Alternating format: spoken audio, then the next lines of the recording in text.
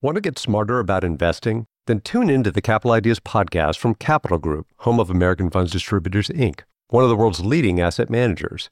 Learn from portfolio managers with decades of experience by listening to the Capital Ideas podcast today. Sick of being upsold at gyms? My guy, you're currently a base member? For $90 more, I can upgrade you to our Shred membership. For $130 more, you'll be a Swole member. And for just $300 more, you'll reach Sweat Platinum. At Planet Fitness, you'll get energy without the upsell. Never pushy, always free fitness training and equipment for every workout. It's fitness that fits your budget. Join Planet Fitness for just $1 down and $10 a month. Cancel anytime. Deal ends Friday, May 10th. See Home Club for details.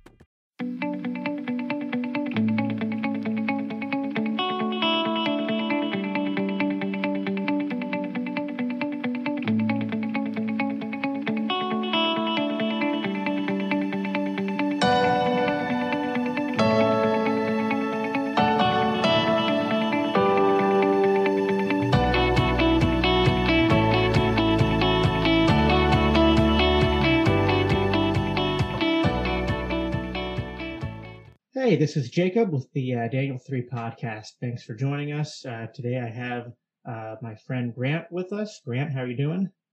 Doing well, Jacob. Doing well. It's good to hear.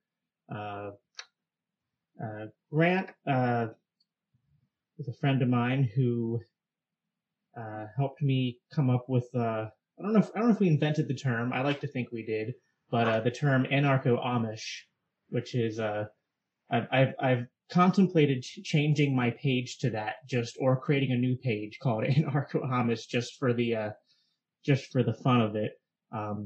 But the reason for that being that we have very similar views when it comes to these topics of agorism, of homesteading. So to start out, I wanted to kind of see where you are at, kind of post-election, post-2020, kind of a thermometer check.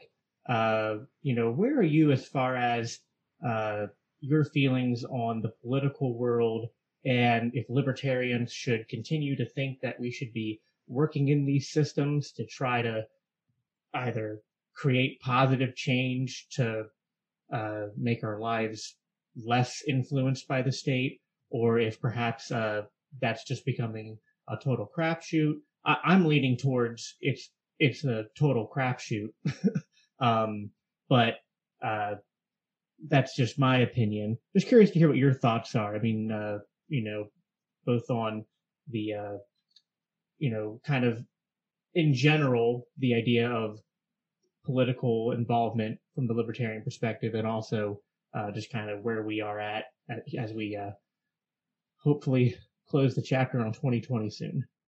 Yeah, that cannot come soon enough. Right. Yeah. It's kind of odd to start off a podcast about agorism, where we're talking about, is political action a good way to bring about a free society? In a way, it's a bit antithetical, but I will say that in terms of like the election, I'm glad that Americans chose divided government, because when we don't have divided government, one party in charge of the executive branch and the legislature, you tend to see higher deficits. You tend to see more indiscriminate spending. You see just things rammed through, really not through the legislative process, but by executive fiat, or just the so-called party leadership just insists on it. So I'm happy that Americans chose divided government. It looks that way. I know there's a runoff election in Georgia, but I don't think the Democrats will. I think the Republicans will win that election. Although there's some weird things I hear about, people boycotting that election because they're unhappy with the results. It's kind of weird. But yeah, I mean, it's. I gave a talk at Anarchon about homesteading, and I mentioned agorism, But I also mentioned how political action, especially at the local level, can be very meaningful, and it should be the most impactful. I mean, the national races, they're not always the least important, but they ought to be the least important in our lives. And I gave the example of an ordinance in our municipality. It was an animal ordinance. And in order to keep animals, you had to have at least 5 acres or something like that. And the community came together and it was struck down. And so that would be something that would affect me much more, probably even more than tax policy. And, that was at the local level. And so, local is better, whether, it's politics or food or, growing local food or handicrafts or whatever. I made that mention of that in my talk. And that's how it should be. So it's worth it keeping one leg in the political arena, even for the most black flag anarchists. There's definitely reason to be involved as a strategic, as a tactical choice to advance liberty. Sure, and the reason, sure, it is a little weird to start a video on agorism out with politics, and then the reason I do that is I'm trying to kind of set the stage because, we have basically 4 options, it seems to me, in front of us. One option is just to live apathetically in the world and be like, well, I have these principles, but I'm not going to do anything about them or make any meaningful support of other people, trying to do something about them. And that to me is off the table as a bad option. Then when it comes to like, well, all right, I have these principles and I want to do something about, these principles are inspiring me to action. We're then left with kind of like an equation, a calculation we have to make as to the available options in front of us. And the 3 available actions, or groups of actions, are political action, revolution, like, civil war, or the third option, which is what this video is going to be about, which is, agorism, which is sort of like this interesting, a third road, as it were, towards resisting the state, towards advancing liberty. And it's weird because agorism is both considered a philosophy, but also just considered a strategy. It's kind of this weird commingling of both. But yeah, the reason I bring up politics just briefly at the beginning, I don't want to make this thing a whole lot about politics, but it's just to sort of contrast that, to see, and it's interesting how, you're bringing up how there is some utility to politics, but it's really only at the local level. And would it be fair to say that the only utility that's there is probably, somewhat as a defensive bulwark, as it were, that you can use the local politic to sort of maybe ward off some of the more tyrannical aspects of the federal and state governments? Or what would you say is the most beneficial aspect to using the political systems, at least when it comes to the localized one? Because we would probably agree that, the only point to the federal one, it's just basically a popularity contest between the duopoly parties who don't have enough differences to make me care, and the Libertarian Party candidate is really only there to secure ballot access for the state and local candidates. So, what's your thoughts on that? Yeah, so I focused on the local level elections or local politics because it, like I said, it most directly affects me, but I also, that was in the context of homesteading. So, if you choose to live in an HOA, more power to you. There's nothing, I don't want to say there's nothing unlibertarian about that. It should be allowed in a free society, and those types of arrangements will exist. But I'm kind of baffled by it because it's essentially government a la carte. It's, I want more government. there might be practical reason for that, like I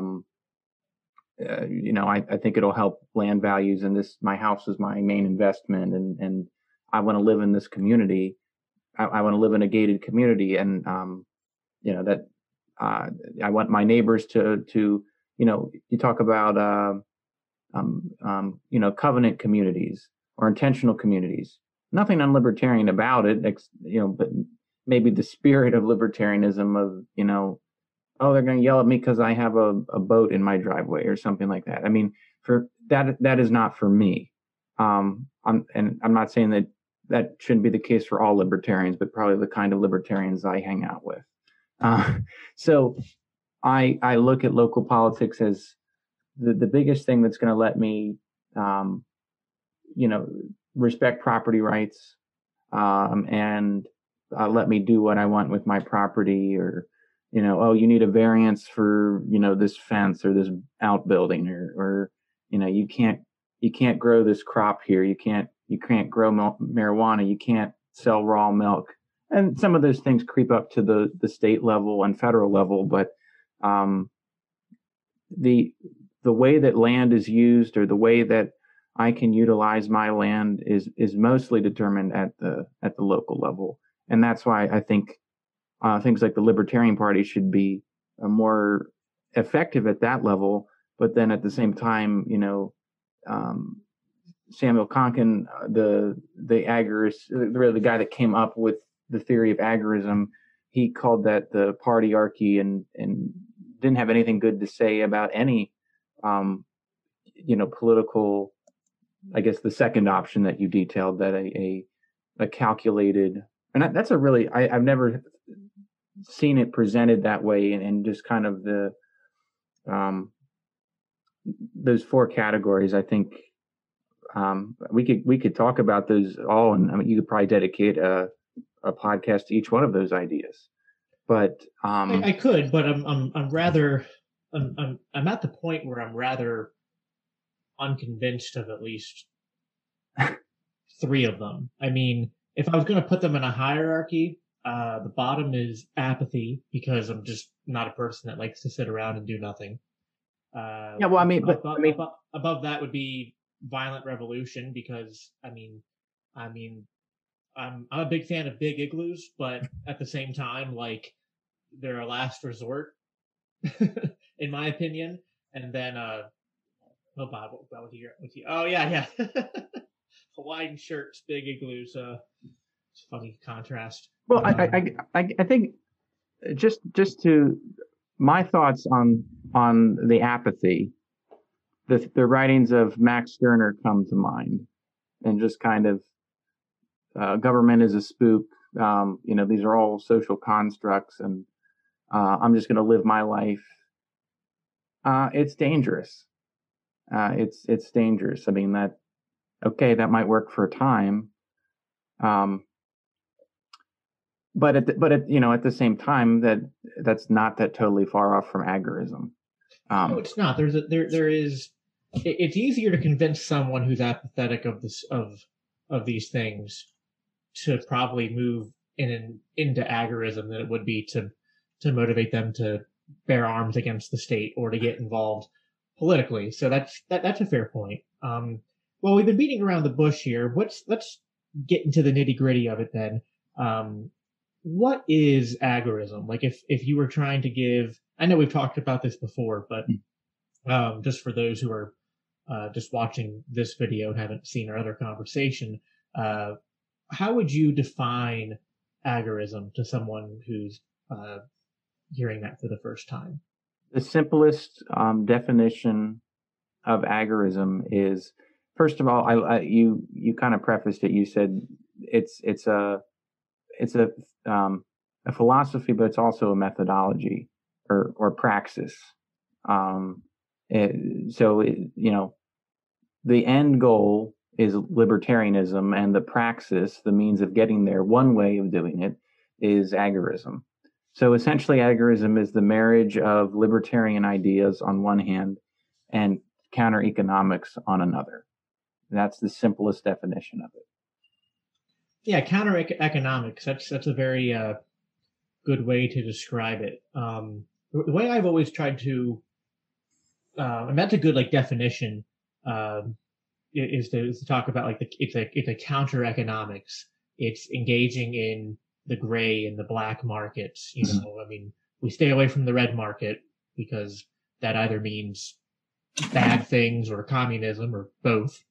But the black and the gray markets are where the agorist thrives. And I've often put agorism in terms of it's using free market economics almost and trying to basically outcompete the state through markets. Basically saying, you know, if you try to take the state head on with your guns, I mean, sure, there have been revolutions in the past that have worked, but as far as those revolutions leading to a more peaceful or free society, we have a pretty mixed bag. Probably the best example we have of a revolution leading to a more free society would be here in America. But the long-term projections of that experiment are so far, you know, mixed. There's I guess some good and some bad there, but I'm a little pessimistic towards it. Maybe not the revolution itself, but just, you know, what came after it, because you always end up with, you know, at the end there's a winning side, and the winning side has power, and just men who wield power tend to, you know, make decisions that are more influenced towards their interests than you know, the liberties and freedoms of everybody else. But then you look at Europe and both Western and Eastern Europe and the revolutions that took place there, you know, they went far worse. So yeah, that to me just seems like a, you know, I mean, listen, if the state hits a point of tyranny where, you know, we have to go there, like, I mean, I'm not axiomatically against it. I just, you know, that's a low preference for me.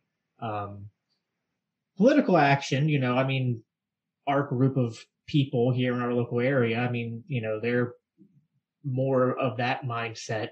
It's never been my thing, although I've tried to experiment with it and to try it out. Went to a PA Libertarian State Convention, asked myself, what the hell am I doing? You're hurting cats. You're hurting cats is what you're doing. Yeah. Yeah. But, you know, it just seems to me that like I think the only utility to, well, there's two things with the political action, just to tie that bow in a knot for this video, is it's either you're trying to reach people with a platform, or you're trying to use some kind of local power defensively. Everything else to me, if you are trying to engage in politics thinking that you're going to bring about the end of the state, or you're going to actually incrementally reduce the state over time, to me that just seems naive. It seems logically naive, and it's not supported by evidence. So that's where I end there. But agorism is a very appealing option the more and more I look into it. And that's why I wanted to make this video, because, you know, to me, I really think that the liberty movement has to start thinking about what is the most effective use of our time. You know, I mean, I did a video a month ago on, you know, praxeology and human action. And, you know, we act based upon the goals that we have, of course. That was, you know, what Mises was talking about in his theory of human action. And we want to get to a better place. We want to, you know, move in a good direction, but we have scarce resources. Mm-hmm. We have scarce, and that's not just material, that's time and energy. So, you know, I'm motivated to want to do what is, you know, going to produce the best results, and also what is the best use of our time. And to me, politics just doesn't seem to be that, but warmongering doesn't seem to, you know, be that. I mean, not warmongering might not be the right word, but, that's typically used to describe statists and stuff who are trying to go around and turn deserts into glass. But anyway, Little tangent.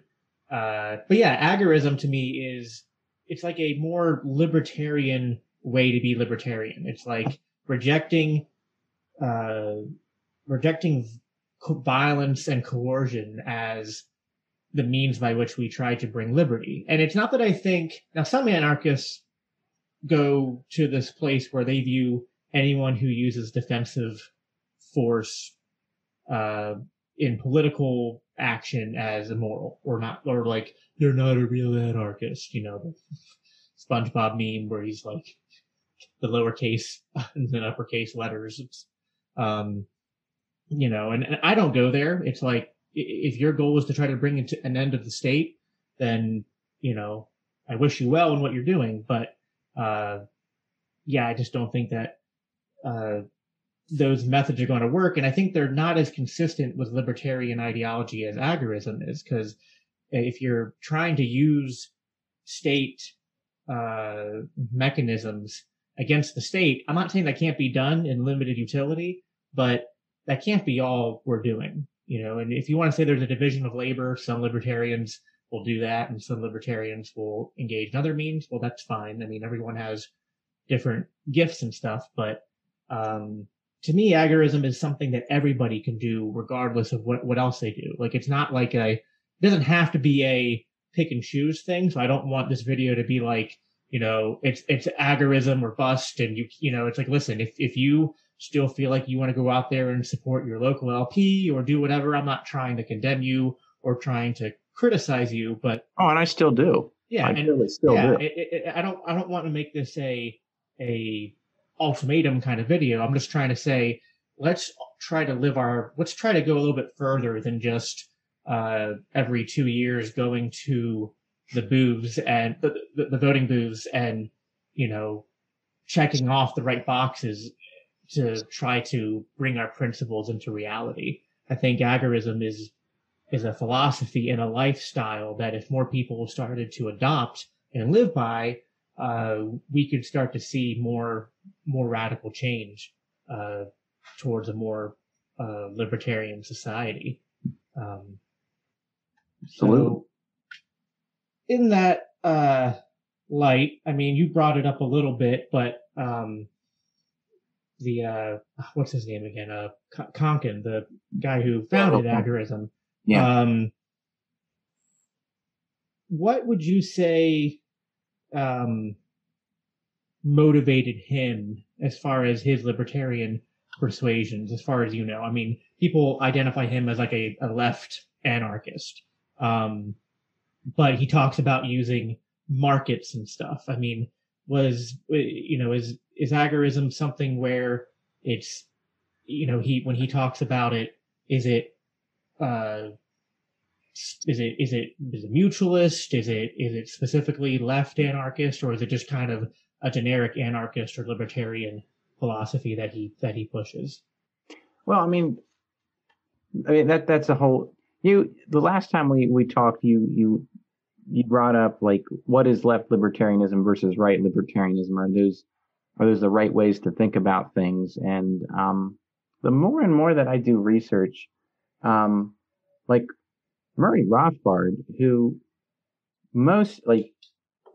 it's interesting. Like when you say internationally, if you say you're libertarian, most people think that you're referring to left libertarianism. Right libertarianism, again, I'm using these clunky, inadequate words. It's almost unique to the United States, the LP, that sort of school of thought.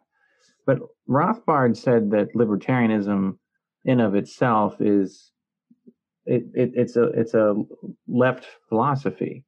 If you look at the origins of the word left and right, it refers to where people sat in the French legislature in the 19th century. And, two very prominent libertarian thinkers, they are Pierre Proudhon, which most right libertarians, most U.S. libertarians would find a lot of fault with, really the father of mutualism. and Frederic Bastiat, who is quintessential in classical liberalism and right libertarian centers. They both sat on the left. And some other things that I've heard about the subject is that, the right refers to the monarchists, the ancien regime.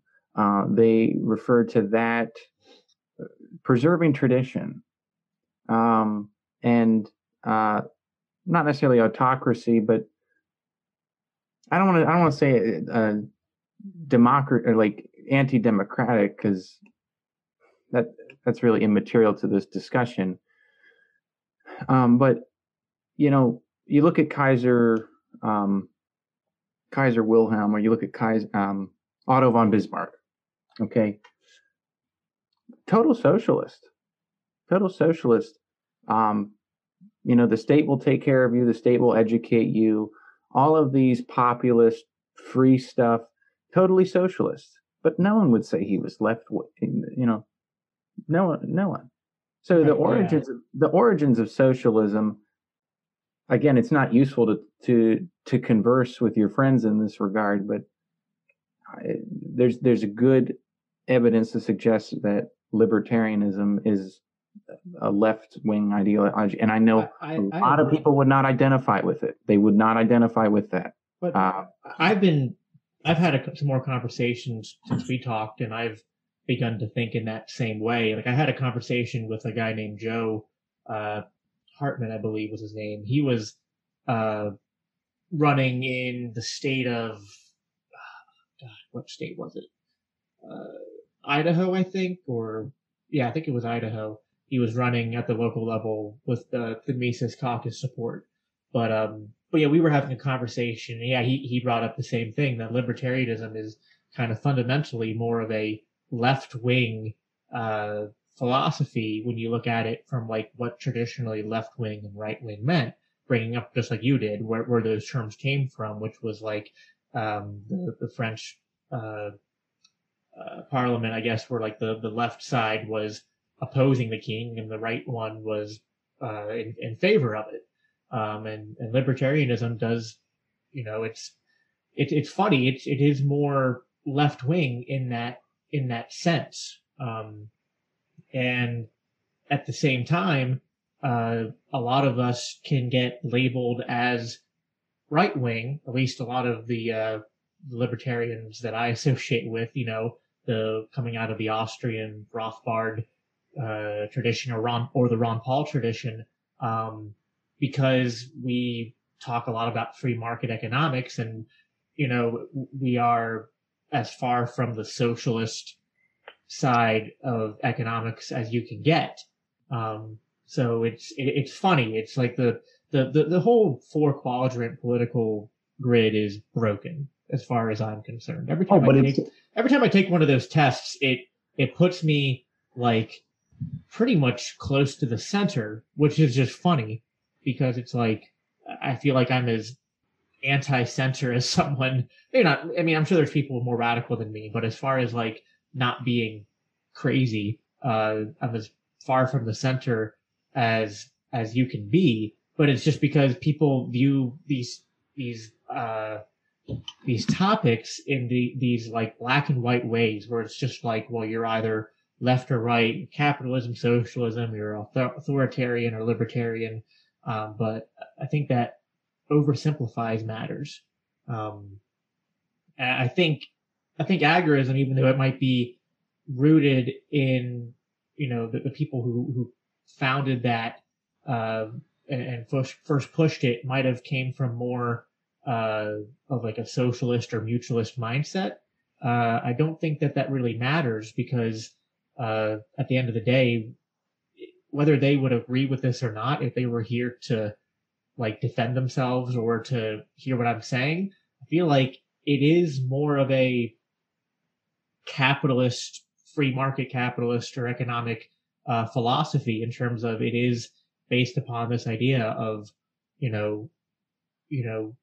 competition in the free market and voluntary transactions. And about the only thing that they might be wary of is just, which we'll get into here in a bit, is just when it comes to like property, what their theory of property rights is and homesteading, and then also the relationship between employers and employees and whatnot. They might be, concerned about that, but ultimately, even though it might be a left, people have to stop thinking, I think, that left libertarian or left anarchist has to be tied to socialism. I don't think it needs to be. I think that socialism is just its own thing entirely, and it might be attractive to some left anarchists, but to me, that's neither here nor there. It's just they're completely separate entirely. What would be some so let's come up with some examples like of ways you can, like, what agorism looks like as far as everyday life. What are some things you can do that would fall under the umbrella of agorism? Because that can help because we can try to define it, but I think that showing it, as far as like explaining it in examples, might help people to understand it better. This idea of engaging in the gray and black markets and kind of competing against the state. So, like, what are some examples that you would think would be good ones to discuss? Well, I think it's important to say what it's not. So just to say that agorism is black markets is not, it's not, it misses some things. So like a gangster hiring a hitman to kill someone, that, again, if agorism is the marriage of counter economics, i.e. black markets, then that's just an example, with libertarian thought, well, an act of aggression that's not in self-defense breaks the non-aggression principle, and that's not agorism. Someone who traffics, engages in sex trafficking or sex with minors, that is not agorism. Is it a black market? Well, sure, there's black markets for those things, but that's not within the school of thought. That's antithetical to it. But like the simplest thing is just, it's amazing how, I'll start with the simplest thing. You buy something off of Facebook Marketplace or Craigslist and you don't pay sales tax. Okay. Technically, that's a form of counter economics in some way, that the state doesn't get their cut, and you found a way around the state there. With like a homesteading, harvesting your own resources and circumventing gas tax or something like that. That's a weak form of it. Some stronger examples have certainly been born out of the COVID crisis and the lockdowns. People that do business despite government edicts. I don't know, as the state gets bigger, obviously the black markets get bigger. Obviously the counter economy grows. And you saw that in the Soviet Union. There was a whole word to describe it. It was called blot in the Soviet bloc countries. In Cuba, it was called socialismo. Just the informal barter and underground markets used to acquire goods and services that the state didn't want the people to get their hands on. Those are all examples, and it can certainly ratchet up from there in terms of cryptocurrency.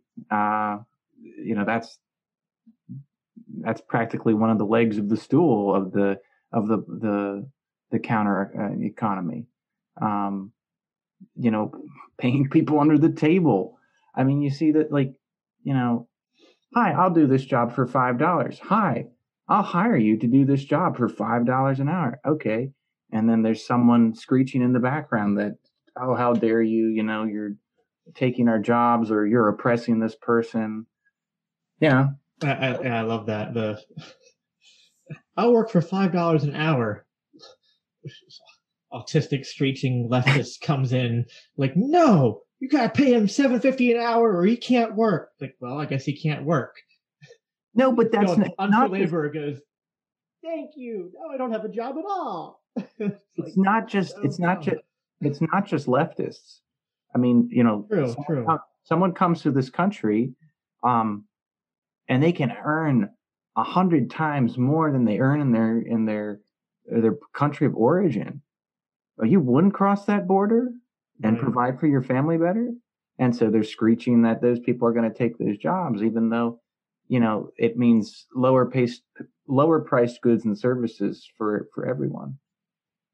Right, exactly. So it's right, and it's good to make that distinction. That's kind of why I was saying black and gray markets, and agorism is probably more gray market than black market, but it just depends on, I guess, how you define things. I mean, some people would say anything in the black market is immoral and illegal, and the gray market is just illegal. But I'm trying not to be too pedantic here. I guess there could be some things in the black market that might be like frowned upon in some sense, but maybe not like acts of aggression.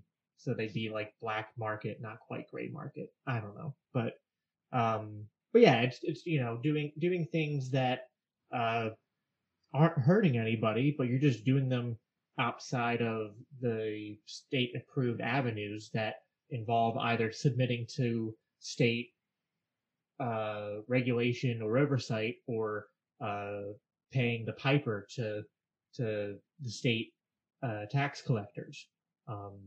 Paying people under the table, or using various cryptocurrencies, or bartering's a more pretty common example. I mean, I know I do that a lot in my line of work. If I have to do a job for someone in business, and I know that their business is something that I would, likely patronage in the future, then I'll be like, hey, I'll do the work for you, and this is approximately how much this would cost, but instead of charging you, let's come up with a trade, and that works out. Bartering's not always the most efficient means of trade, but it can be useful. And I think that although currencies were invented to make trade easier, when we have our currency monopolized by the state, and then the currency is not even backed by anything material, obviously there are problems that go along with that. Bartering is a good way to avoid having to submit to those things. And that's one of the more, like, when I first heard of agorism, that was one of the more common examples that was given. Was like, people in local communities could do work for each other. And, this was probably before cryptocurrency was invented. People didn't know how they would do things without using government issued currency or using gold. And gold's not always the easiest thing to come about in trade. So people would talk about bartering. But yeah, cryptocurrency definitely adds a whole new layer to this, where people can still do things in these transactional methods that are very similar to what they would do already, but they're just using a different currency that doesn't come with all the same strings attached. If they're doing it correctly.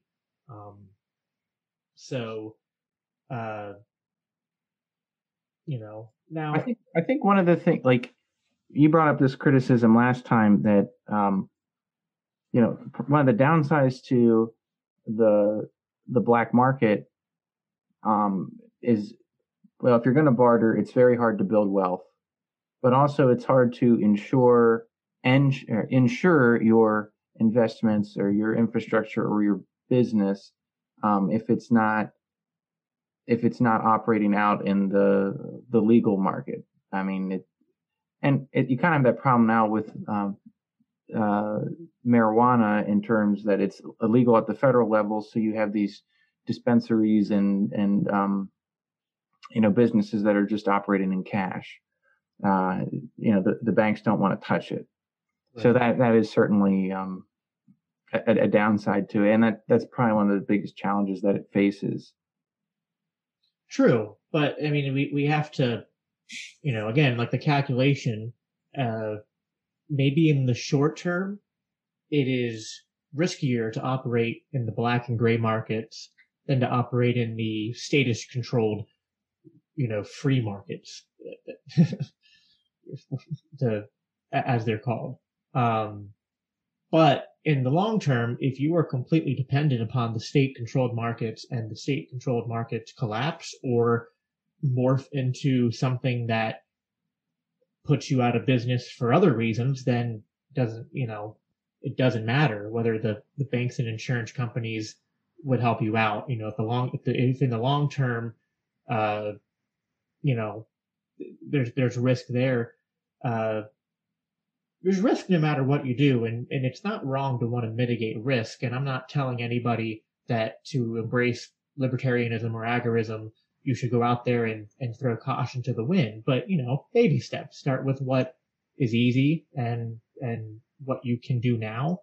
And, just look for little ways over time and just, like a snowball, just keep building that up. The more you can engage in commerce and trade with people without having the third party be privy to it, the more it can just be the voluntary transactions between you and the other person, the better. But it doesn't even need to be a transaction between other people. I mean, agorism can just be, being more self-sufficient and, and this is where homesteading comes into it. Because, another thing that is going on in the libertarian world right now, actually it's going on pretty much everywhere, of people of every political persuasion, just because of the year that 2020 was.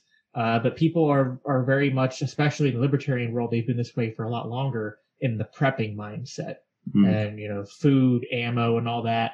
But where sometimes prepping, where the prepper falls short is like they think about, well, oh, cool, I can survive for 6 months or a year or 2 years with all the supplies I have here at my house. I'm like, okay, but like, are you planning to die after that? Or do you want to keep living after your supplies run out? Like, you need to not just prepare for turmoil that can happen because of, what's going on locally or geopolitically, but also, you need to be able to prepare for, living your life if, the state does one day collapse, or if things drastically change. I mean, I haven't researched this probably as much as I should. There's a lot of talk right now about the Great Reset, and that used to be kind of like something you could laugh at because only people like Alex Jones were talking about it. But now I actually saw the other day that it's an idea that actual politicians are talking about, maybe not in the as dystopian as it's been talked about by people like Alex Jones for years, but it's the idea of a great reset of some sort is becoming more mainstream post COVID. Justin Trudeau, who I'm referencing, he was in a speech just last week saying that we have an opportunity basically because of this to push for a great reset, to wipe people's debts clean and to start over and to build a new system that's more equitable and sociable for everybody. So, of course the internet went crazy when he used the term great reset, that everyone's, red flags went up. But yeah, if something like that happened, whatever level of dystopian a great reset could look like, if you don't want to be having to live under that, you're going to have to start thinking now about how you will live outside of those systems. And whether that means staying where you're at or moving somewhere else, you have to have a game plan. So this gets into, I think, kind of part of what your speech was about at Anarchon this past year, which was called what was it? Homesteading versus prepping. That was the name of the speech. So a libertarian primer. Yeah, that was right. it. So what would you say? Well, so yeah, let's get into that. What was the main point you were trying to drive home with that speech? In kind of reference of how it relates to agorism as well. Well, basically, I wanted to compare and contrast homesteading and prepping, and they're related, and how they're related to libertarian thought. And mostly, why I began it by saying, why do they antagonize preppers and homesteaders? And for preppers, I mean, it's like it's kind of a big FU to the state implicit. It's saying, I don't think these central banks, I don't think, FEMA, disaster relief, these stimulus handouts, this broken government, I don't think this is sustainable. And so I'm preparing for the worst. And so it's a slap in the face to the government. That's why why would we ever fail you? I mean, we protect you and clothe you and house you and educate your kids. Why would you ever doubt us? So that's kind of obvious. And then homesteading, a lot of it comes down to property rights, in terms of, well, I mean, you can't keep a horse at your house. You can't raise chickens. I mean, my friend, Chad DeSantis, who's, huge in the, big L libertarian politics. He's in the LP. One of the first times I heard him speak, he was like, look for people that keep chickens and you'll find libertarians. And, here I am, I've got 12 chickens or 13. I don't know. It's called chicken math because you can never really keep track of how many you have. Of course, the states, mostly local governments, have issue with this.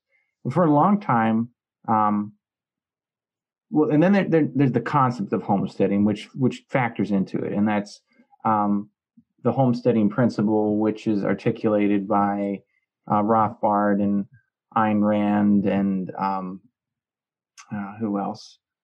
Even Hans Hermann Hoppe, Triple H talks about it. That is mixing labor with the land, and then we're talking about unoccupied or abandoned property, and then you mix your labor with it, which we have a lot of discussions about what constitutes mixing your labor. I cleared the field, I built a house, I dug a cat hole and took a leak. I don't know what constitutes. That's open to debate.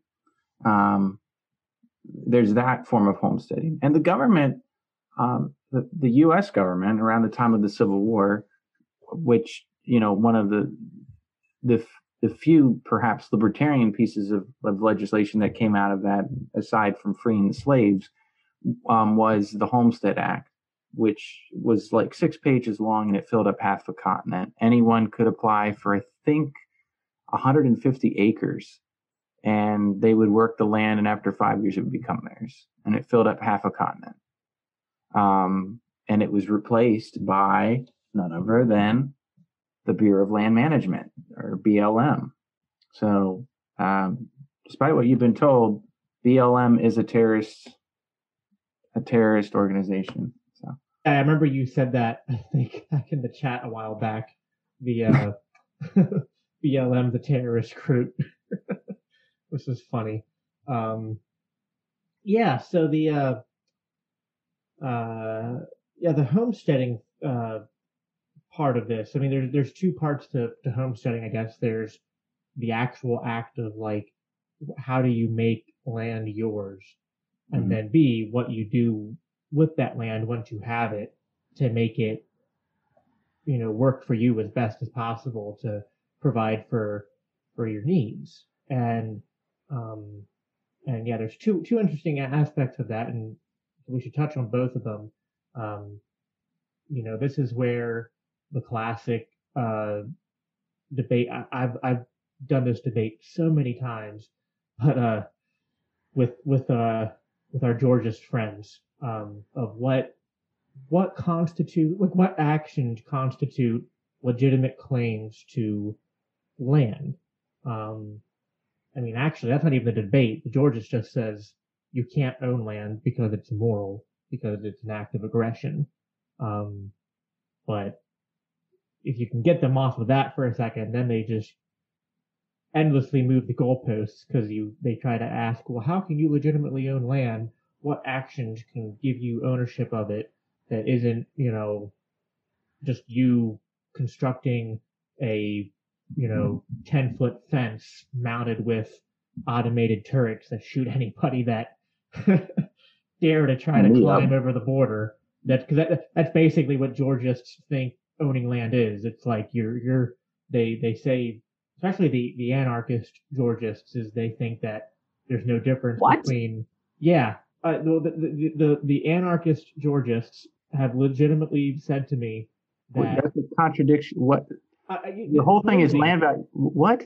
Yeah. Well, no. I've had anarchist Georgists tell me that LVT would exist in a anarchist society. That it's just something that people would do because people would work that out through the market via their insurance companies, DROs, and incorporated cities. And they're saying that private land ownership makes you a state. Is their argument that if you own land, you are acting as a state in your land. Yeah. Yeah, chew on that for a little bit. Well, but the problem is, it's like, I see where they're coming from, except that the difference is, like, if I invite you onto my land, I have the right to evict you. I don't have the right to hold you permanently hostage and steal half of the products of your labor for the rest of your life. I don't have the right to enslave you just because you came onto my land. Like, I have the right to evict you, and I have the right to defend myself on my land if you invade it. But the state claims the right to basically take your wealth and to hold you hostage, like you can't leave. A landowner can't do that in a libertarian sense. I mean, like, they could, but no serious libertarian would say property rights under a libertarian model, that they're justified in doing that. So what makes them anarchists? I mean, are they just paying this land value tax and they're just burning the money, or like, what is it? Well, they say they're true anarchists because they oppose, to them it's not about opposing the state. They take the no rulers thing to a very radical extreme, where basically it's the dangerous side of the left anarchist kind of like mindset. Like, we talked before about how, like, there's one of the two ways you can describe the left-right divide in the libertarian world is that, like, there are those who care about their, like, economic freedoms and care about, like, property rights and kind of, like, breaking down the nuances of, like, the non-aggression principle and all that. And then you have kind of the left libertarian thought, which would be more like the oppressor versus oppressee narrative, which I do find to be more compelling. But if taken too far, or like if you have that and you have that built upon some really weird presuppositions, it can take you to some weird places. And this is an example of one of them, where some of the left anarchists and libertarians basically think that any kind of hierarchy where someone has advantages or resources or, like, economic freedoms that you don't have, that you are being oppressed and that you are less free, which to me is not correct. Yeah, Rothbard does a good equality as a revolt against nature. I mean, right. Resources are not, in nature, they're not distributed evenly. So it's kind of just the reality that we're in. I find it interesting that these self-proclaimed Georgist anarchists. I mean, if they're talking about no rulers, I don't know who they're paying the land value tax to. It's just, they don't know who they're paying the land value tax to. Yeah. Trust me, I've asked them. Okay. I mean, at least the Georgists who just want a state just come out and say, yeah, I'm an anarchist and I want a state that does, courts and defense and land value tax. And it's like, that's respectable. Then you have the Georgists that want to pretend to be anarchists. And I'm like, okay, but I mean, now listen, I mean, LVT could be, listen, if you have an incorporated city and they have it's kind of like an HOA, whatever, like it's similar enough. And if you want to go you want to go make a commune called, New Georgia or whatever, George, I can't think of a good. There's Ancapistan. I can't come up with a Georgistan. You want to go build Georgistan and have a fee for living there and call it land value tax. You're not forcing people to live there or holding them hostage. Then whatever, go do you. But to me that's that's really stretching the idea. But some of them say that it wouldn't just be private communities that would have it. They say that like anyone who claims land and doesn't try to pay back to society what they've taken. Because when you take land and own it, you're taking from society. I'm like, yeah, well, because land's a scarce resource. I'm like, everything's a scarce resource. Yeah. Like everything. I mean, we can't view people taking resources without violence as, they're like, well, this is what it comes down to. The threat of aggression used to defend what's yours is not initiating aggression. And that's where sometimes left libertarians get confused, is that they view people who protect their property rights as initiating aggression. Like, no, they're not initiating aggression. They're just enforcing, the claim of what's theirs if someone tries to take it. Yeah, and that is part of mutualist thought, which it's a different. I mean, that's Proudhon. Most of Proudhon's ramblings are just properties theft, and if you have, I think, like with anarcho-syndicalism, ultimately at the end of the day, you're going to have something resembling a state, and it's going to be a repressive, authoritarian state at the end of the day. You can't eliminate all coercion. What you want to do is eliminate the monopoly of coercion and initiating aggression, which is the state.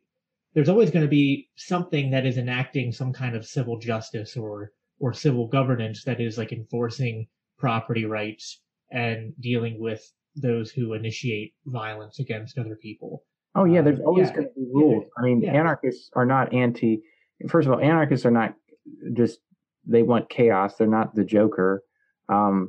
There's going to be laws. And another way of thinking of government is just conflict resolution.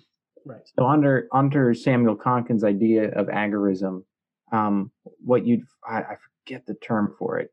It's just kind of like a mutual agreement that, two parties enter into an agreement, and then they have a list of third-party arbiters that they deem that are acceptable. It's not, well, we live in this jurisdiction, so, we're stuck with the U.S. court system, or we're stuck with the Canadians.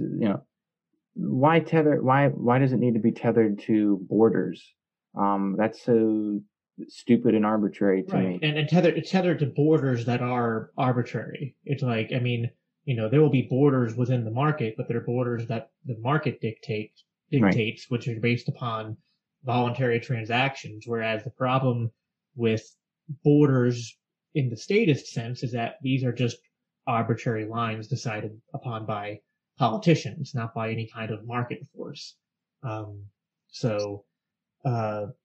Yeah. So homesteading, to get back off the tangent of, anytime you bring Georgists in, you have to have a 10-minute promised not to go there, but we did. So the homestead, to me, this doesn't seem complicated. I think every society that's ever existed has, kind of had a generic understanding that, like, what's yours is yours and what's mine is mine. And people have been, for thousands of years, going back through history, have been able to work that out. To work out what, where does the boundaries of my property end and where does yours begin? And people work that out. People generally work that stuff out peaceably because, for the most part, people prefer peaceful solutions to violent solutions.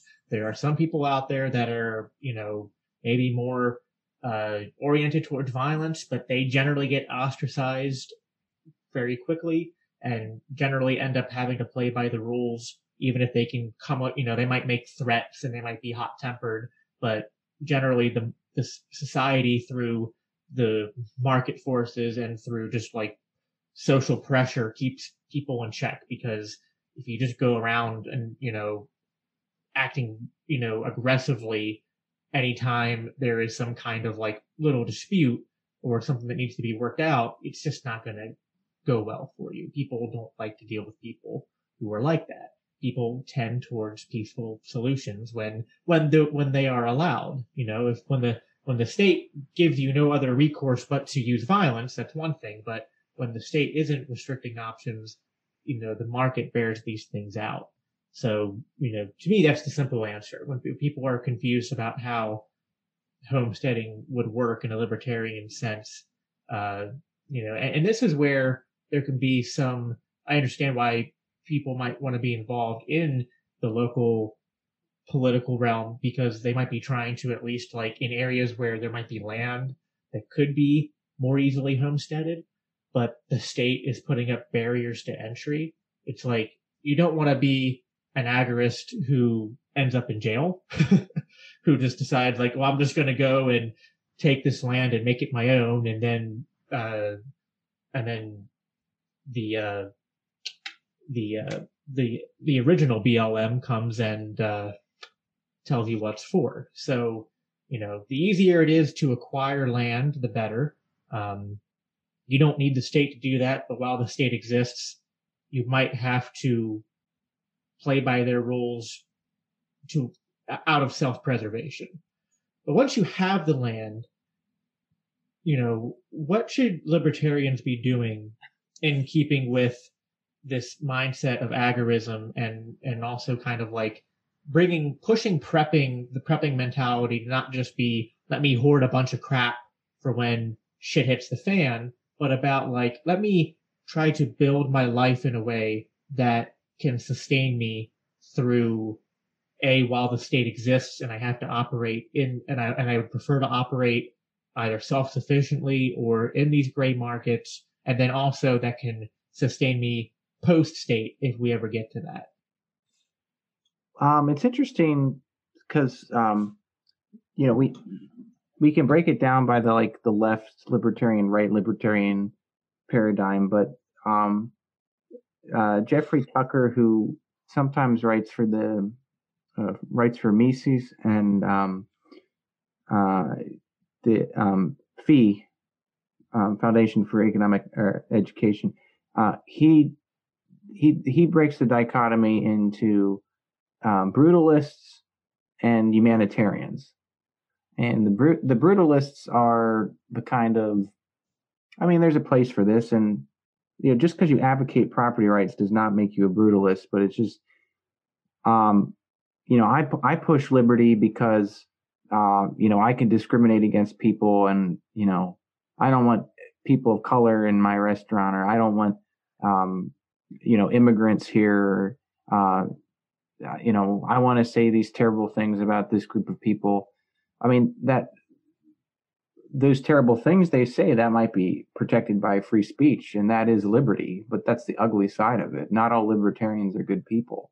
Whereas the humanitarians, want to see, they see that the potentials that are unlocked when the government removes barriers to free markets. They see the synergy and the mixing of new ideas when you have diverse immigrants coming into an area, or open borders and free trade, and the freedom of association, and that's beautiful. So there are, both pertain to liberty. Both are libertarian in a sense, but libertarians should be using their property, their resources. First of all, I can't tell you. The market will dictate how you should use your property, but it should be used to build up the community, so you can provide for yourself, and be self-sustaining. Prepping gets very expensive, and I am not saying do not prep. Don't get the means to defend yourself. I'm not saying that, but there's very little aesthetic to that. Okay, yeah, you have enough food to survive 6 months. Now what? Do you have a business in place? Can you sustain that? Are you done? Was it just to survive 6 months after the society crumbled? There's no point to that. There needs to be an aesthetic, and whether it's making a small business or being able to provide, supplement your food, or using alternative power systems, or permaculture, or whatever, handicrafts. That I'm more attracted to that than just old school building a bunker, prepping. Although it is cool, I'm not gonna lie. Right. One of the things that comes to mind when I think about this is, excuse me, if you live so some people are going to be like you to an extent, where they're going to want to go get a nice parcel of land, be as self-sufficient as they can. Some people will go even further and say, I actually just want to be a full-time farmer and, grow a bunch of food and crops and stuff. And we need that. If that's you, go out and do that. That is all well and good. Not everybody can do that. Maybe from a skill point, it's not their skill set. They're not physically able to, or they don't have the desire to. They don't live in an area that's very well equipped or compatible with those options. So what I tell to people in those positions, and I'm kind of there myself to an extent. I have some land, but not enough to reasonably grow all the food that I would eat, or have a surplus even. So I try to think, what can I do, both in a homesteading sense and in a, even now, in an agorist fashion, to make myself useful in the market. One of the things, and I know people, this is where I first heard it. I'm sure someone else has said it, but this is where I heard it. So I'm going to bring up your favorite neocon, Benny Shapshap. He once described capitalism as free markets as forced altruism, because you do not get what you want unless you figure out how to provide someone else what they want. When it comes to trade, if you can be self-sufficient, an island to yourself, then, have at it. But a lot of us can't do that. We can't produce everything that we want and need. So we have to go find people that can produce the things that we want and need. Which means we have to figure out what they want, and we have to say, all right, well, I need to be able to provide something of value in the market. And this is where people who are involved, I think the people who are going to have it roughest, if we ever have to transition to a post-state society, are those involved in government work, because, or anything related to that. It's if what you're doing and the skills you are trained in don't translate without a state, time to start thinking about that, because you need to be able to have some sort of skill set. And I mean, not to say that, if your skill set is, I'm a young, strong person and I'll go work in a factory or go, just work on a farm and just, my skill set is I'll just work very hard with my body. Like, okay, like that's an option. And that's not even a bad option, I'm saying. But you need to be thinking about that and thinking, am I physically able to do that? Because everyone's at different phases in their life. Someone in their 50s or their 40s, or someone who has, various health conditions or whatnot, might be like not, either a preference that would lead them not to want to do a lot of physical labor, or maybe they're just not able to do that much physical labor. So you need to be thinking about, A, how much can I provide for myself? And that's the homesteading part of it. And then the agorist part is, what skills do I have to bear into the market that can be used to either barter or used to obtain some kind of, currency that's not, the dollar. Yeah. You have to be thinking about that. And I'm not saying it's an easy calculation, but it's those are calculations and things we need to be thinking about now. And the more and this is where agorism and homesteading are, it's kind of like a synergistic thing. I think if libertarians, people who are liberty minded, started kind of focusing on that more and more, trying to figure out how to, shore up their home and, also figure out how to engage in the world without the state more and more. Again, it's, you don't have to do it all at once. Just, pick one little thing. And it's like, hey, I'm going to try to find, here's an easy one, eggs. Instead of going to the grocery store and buying eggs, find someone who, locally who produces eggs, try to see if you can trade crypto for eggs. Yeah, I mean, I should do that right now. I should, when this is over, I should send you crypto, send you some Bitcoin for a dozen eggs, and I'll come pick them up next week. Oh, QR code view my wallet. Yeah, I mean, it's like, that's a little thing, but the more we start doing that, to me, that is, every little thing we do that doesn't involve the state is a victory. And to me, that is the beauty of agorism is living out libertarian principles and saying we can exchange and interact in a vibrant market without the state. And if we think we have to end the state to start doing that, I think that's a flaw in our thinking and kind of like part of our conditioning that we still haven't worked through. Yeah, and it's interesting because you're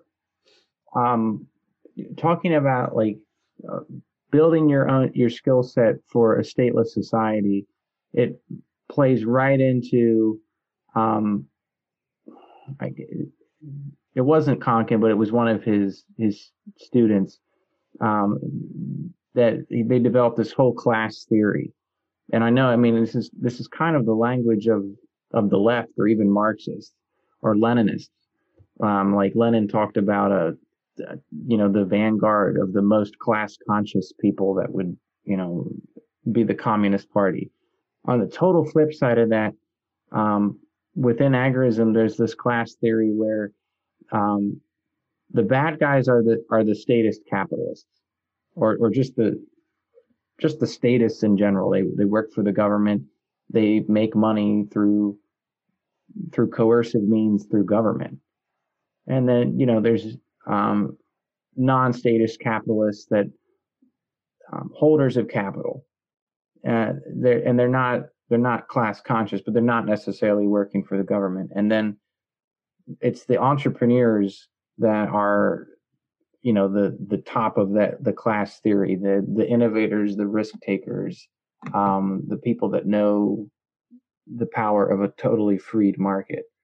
That's how he breaks it down. And it nestles nicely into what you're talking about in terms of if your only the wealth that you generate is through being part of the government, without the government, you're going to have a rough time. Exactly. So yeah, agorism is like, it's when, if someone asks, is it a philosophy or is it a methodology? It's like, yes, it is literally both at the same time. And I think it's pushing libertarians to live as libertarians, to not just, to make our principles matter, and to say, like, even in, like, from the little things we do in life to the big things, from, buying a carton of eggs to what your career is, to where you live and how you come about again, it's like, we all have limitations as to what we can do now. I'm not trying to tell anybody to go out and make rash decisions, but just think about, little ways that you can live outside the statist bubble, and you'll be amazed at how quickly that can snowball. And like, that little, it's almost like a drug, with a little thrill of just doing a little thing outside of the statist world. And then you're hooked, and then you're looking for more and more ways that you can do that, because, freedom feels good. You know what I mean? Like, doing something without, like, that constant, like, third party, it's like if you were ever in a school classroom with a very, like, authoritarian teacher who was just, like, always watching everything you did, and then, like, you get one day the teacher's not there and you have a substitute, and it's just like you feel like that burden lifting off of you. Or like, you come home from school early, if you have, like, really strict parents, and you come home from school one day and your parents are, like, not home before you, and you're like, oh wow, I have, like, an hour of freedom, not have someone constantly watching what I'm doing. It's similar to that. It's like, normalize freedom. Like, don't, like make freedom something that is more and more something that you appreciate as a normal in your life, and not just like this unobtainable goal. Like, one thing you said in our first conversation that I really liked was, like, the libertarian sometimes can be too focused on, like, asking to be free, and the agorist comes along and says, you're already free. Yeah. Like, in not maybe in a consequential sense, like, you might not be able to avoid the consequences of all your all actions, and you might have to, from a sense of self-preservation, like, if a mugger in a back alley puts a gun to my temple and asks for my wallet, out of self-preservation, I might give him my wallet, but I'm not going to act like he earned my wallet and that it was the right thing to do to give him my wallet. And right. And I'm not going to normalize, theft, and I'm not going to normalize aggression. What I do want to normalize is living free, and the principles that I espouse. And I think, this kind of relates to, we're both also Christians, and it kind of relates to, like, the whole, like, idea that, like, to preaching the gospel and going out there and like telling people about your faith. It's not terrible, but what's more important is living that out, and, like, letting people see Christ in your actions, and seeing the way you live as being different. And that applies to Christians in terms of, how they live their lives, their testimony, and their evangelism. And that applies to libertarianism. It's like, if you talk a good game about free market economics and stateless society, but everything you do is by the books like a statist, and people are going to be like, well, he talks a good game, but he does everything the same way we do. So, it's not as compelling of an argument if someone isn't, at least, if there's ways you can avoid doing the state, and you can push the envelope of avoiding the state in the here and now, the more you do that, I think the more the liberty movement can pick up steam and bring more people in. I mean, I think we're in an interesting time right now where, although there's still a lot of people out there who are maybe statists in a sense, there's not a lot of people out there who are really, like, licking the boot, in the sense of, like, they don't recognize that it's a boot. Like, it used to be that people would always view the state as a good. And now at least I think a majority of people have moved past the state is good to, well, the state is a necessary evil. So like they recognize it's a boot and that they're licking it, which is better than someone who's licking a boot and trying to tell you it's cake. But, you know, now we have to convince people, hey, you know, yeah, you see it's a boot. Guess what? You don't need to bend over and kiss it. You know, you don't need to. It's a boot. You're trying to make sure my video gets doesn't even get uploaded into YouTube. It's gonna get halfway through and just get eradicated from existence. Sorry. No, it's fine. Yes, I mean I think we pretty much covered everything. You know, agorism is living in the gray market as much as you can, finding ways to be self-sufficient without the state and to interact with people without the state. And homesteading is an interesting and synergistic libertarian concept as well that goes along with agorism.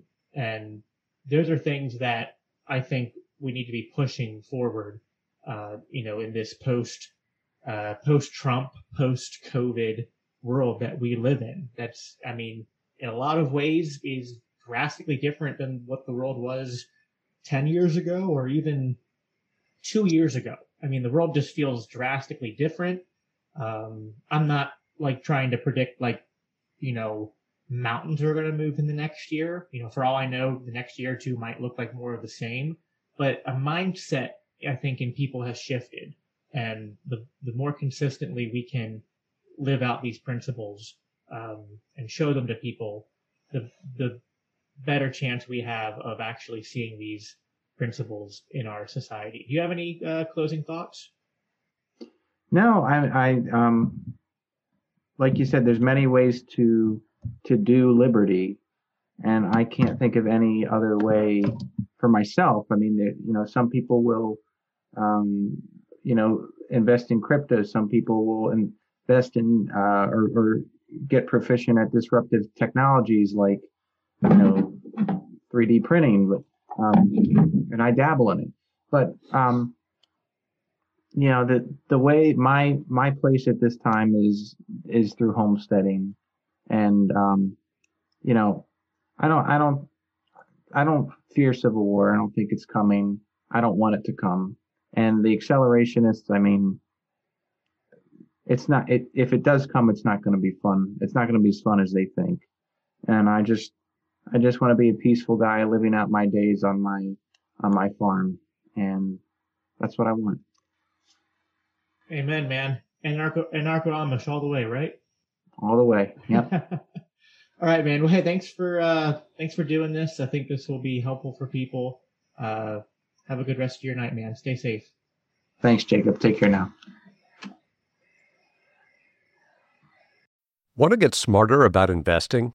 Then tune in to the Capital Ideas podcast from Capital Group, home of American Funds Distributors, Inc., one of the world's leading asset managers. Each week, we bring you stock market outlooks, macroeconomic updates, and investment strategies that can help you succeed. Learn from portfolio managers with decades of experience about how they navigate uncertain markets. Prepare to be engaged, enlightened, and entertained by listening to the Capital Ideas podcast today. Support for this podcast and the following message come from Corient. Corient provides wealth management services centered around you. They focus on exceeding your expectations and simplifying your life. Corient has been helping high achievers just like you enjoy their lives more fully, preserve their wealth, and provide for the people, causes, and communities they care about. As one of the largest integrated fee-only registered investment advisors in the U.S., Corient has deeply experienced teams in 23 strategic locations. Corient has extensive knowledge spanning the full spectrum of planning, planning, investing, lending, and money management disciplines. Leverage Corient's exclusive network of experts to craft custom solutions designed to help you reach your financial goals, no matter how complex they may be. Real wealth requires real solutions. For more information, connect with a wealth advisor today at Corient.com. That's Corient.com. Corient.com.